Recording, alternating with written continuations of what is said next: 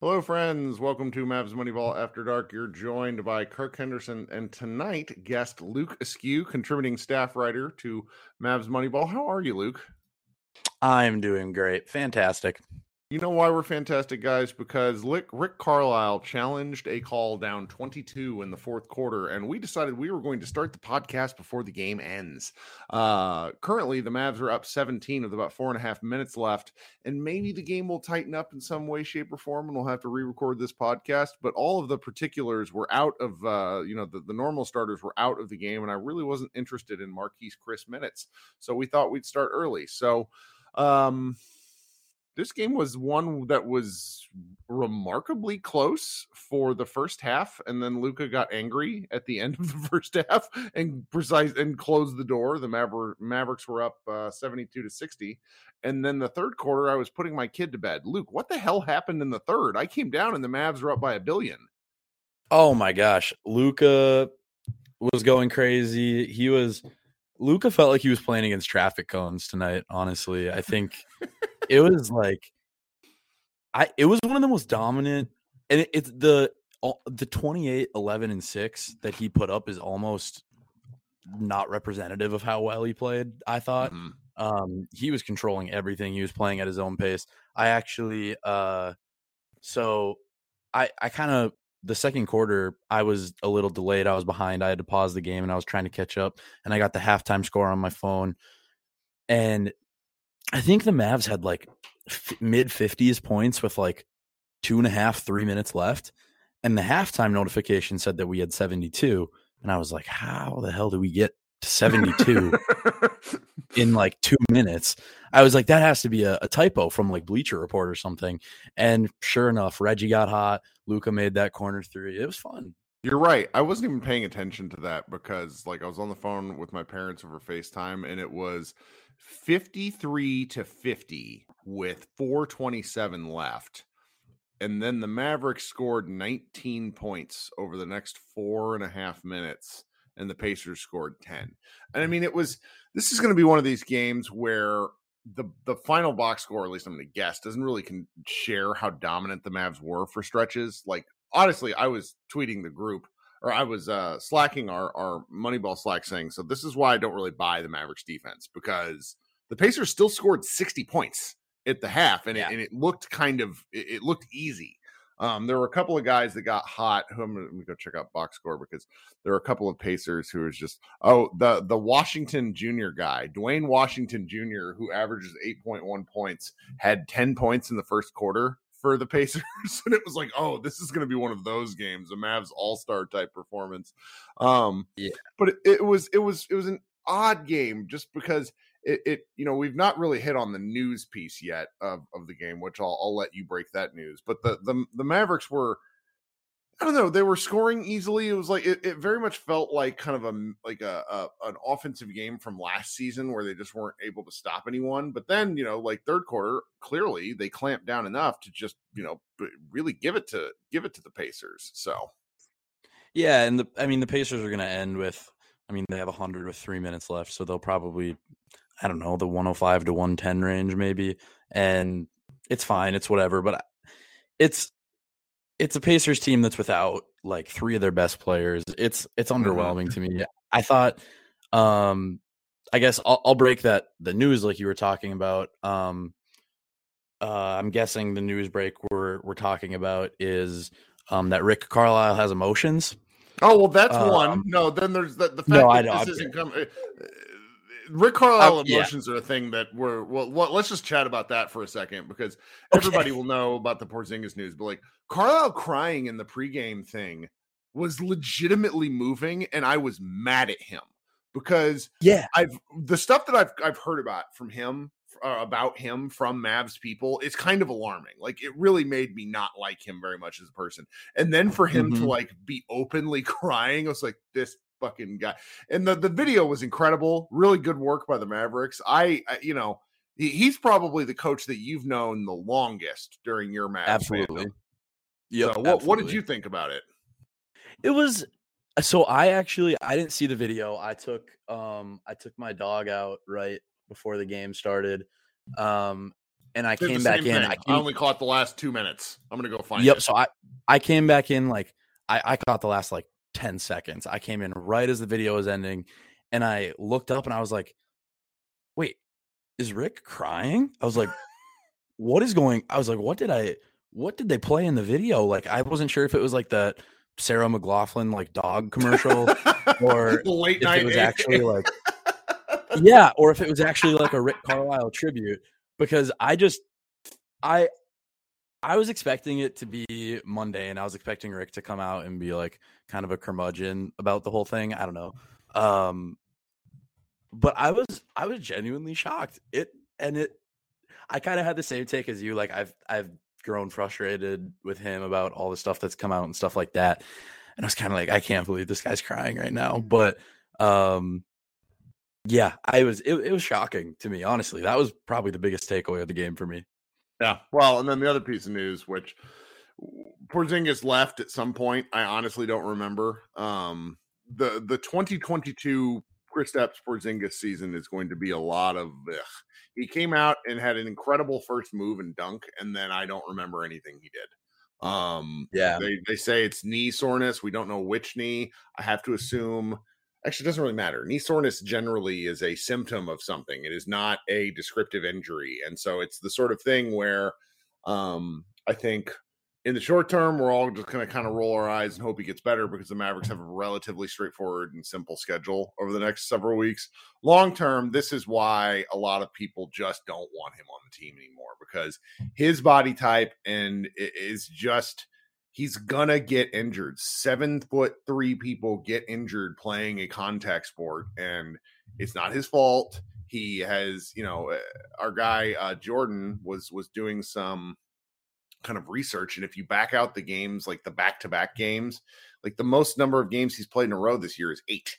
And it's just not, it's not who he is, and it's unfortunate. He's never going to live up to the billing that he sort of probably set for himself. But now I think, I'm not really bummed about the injury, because I'm sure the Mavericks will manage it appropriately. And until it's something like definitive, you just kind of got to play the wait and see game and hope that he's in a good place for the playoffs, because, maybe the Mavericks will catch fire the way the Clippers did and just shoot the hell out of the ball for, a month, and the Mavericks win a championship. Like, I could see that happening, and Porzingis would need to be a part of that. So what do you think about kind of the injury, and what's kind of your long-term take with Porzingis?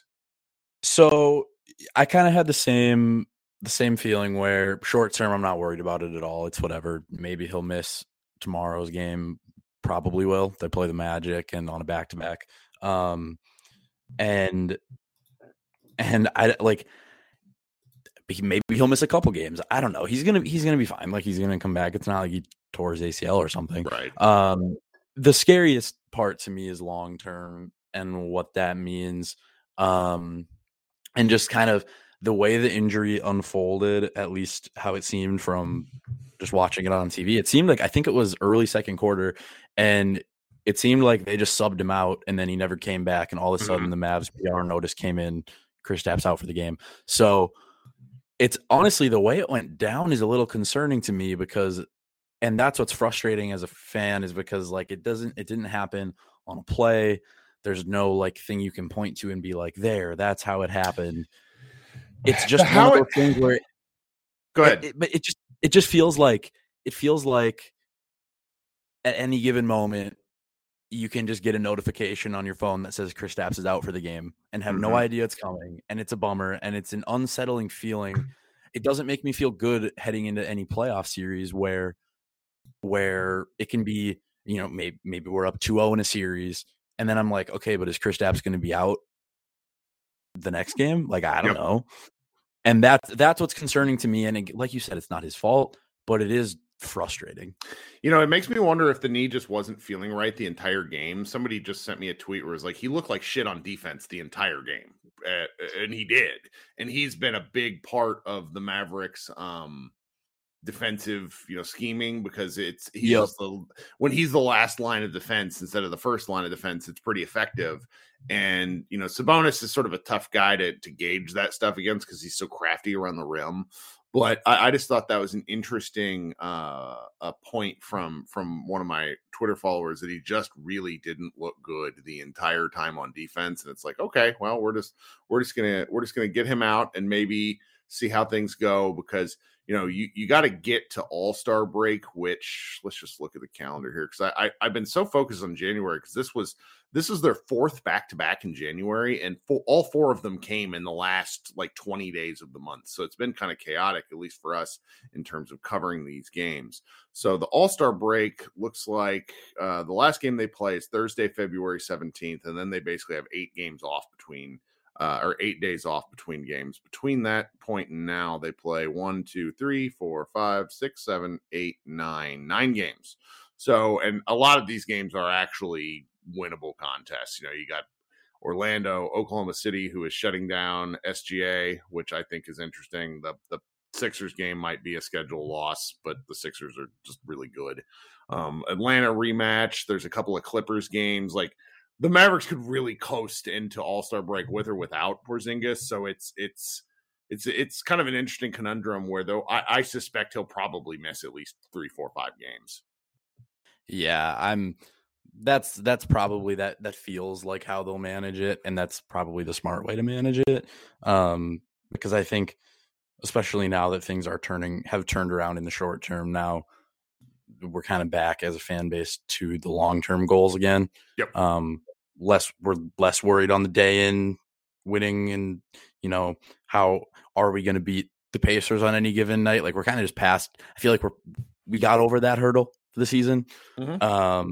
And now we are looking to the long term, and that is, like you said, it's the best way to manage it. It's the safe approach. It's just the frustrating one, and that's what makes it tempting to want to have trade discussions about him. Oh, exactly. And you just can't do it. Well, I really think that point about pivoting to the long-term thought is really good, in that something happened in tonight's game that was frankly something I've been waiting for the entire year.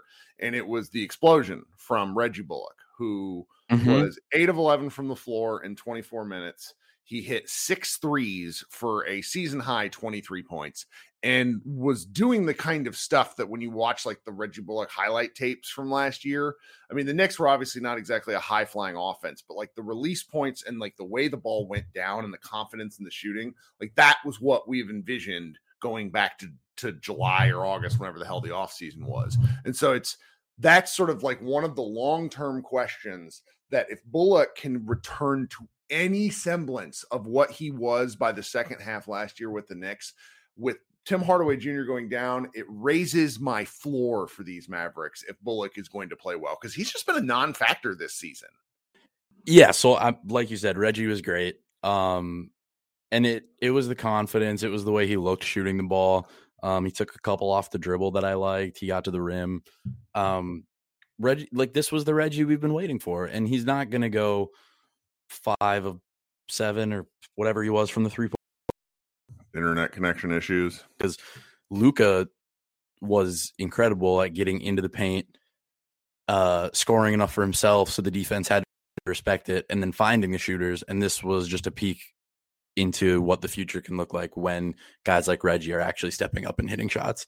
One of my favorite ones was, Marquise Chris finally played a few minutes, and he got like a long, like ugly rebound and sort of did like an underhanded pitch pass to Bullock at like just above the break for a buried 3. And man, I just it felt like pickup basketball to a degree, like really fun pickup basketball. And so it's just, I don't know, it's one of those games that I'm going to really like kind of tuck in the back of my mind, because the Pacers stink, but the ability to beat the crap out of a bad team is something this Mavericks squad could not do last year. Like, they always played down to their opponents. And so they finally finished. It's 132-105. So a nice 27 point, if my math is correct, victory is a nice way to send us on our Saturday night. Well, guys, it seems that Luke and I are having some hilarious technical difficulties, but it's Saturday. The Mavs play again tomorrow. They go ahead and face off against the Magic at 6 p.m. Central Time, which will be a nice game just to see if the Mavericks can continue to work on some things offensively. The Magic play kind of a grindy style of basketball, but they've literally won 10 games. So unless things go absolutely belly up, this should be kind of a nice way to close off your weekend. Josh and I'll be back probably doing that one. And then there will be a group therapy after that game. I'm not going to do one tonight just because there's not really much to talk about. A great win is a great win. So thanks so much for hanging out with us. This has been Kirk Henderson and Luke every now and again. So I apologize for some of the technical difficulties. Maybe the audio is probably not going to be the greatest during this podcast, but that's okay. Everybody enjoy your Sunday, and we will talk soon.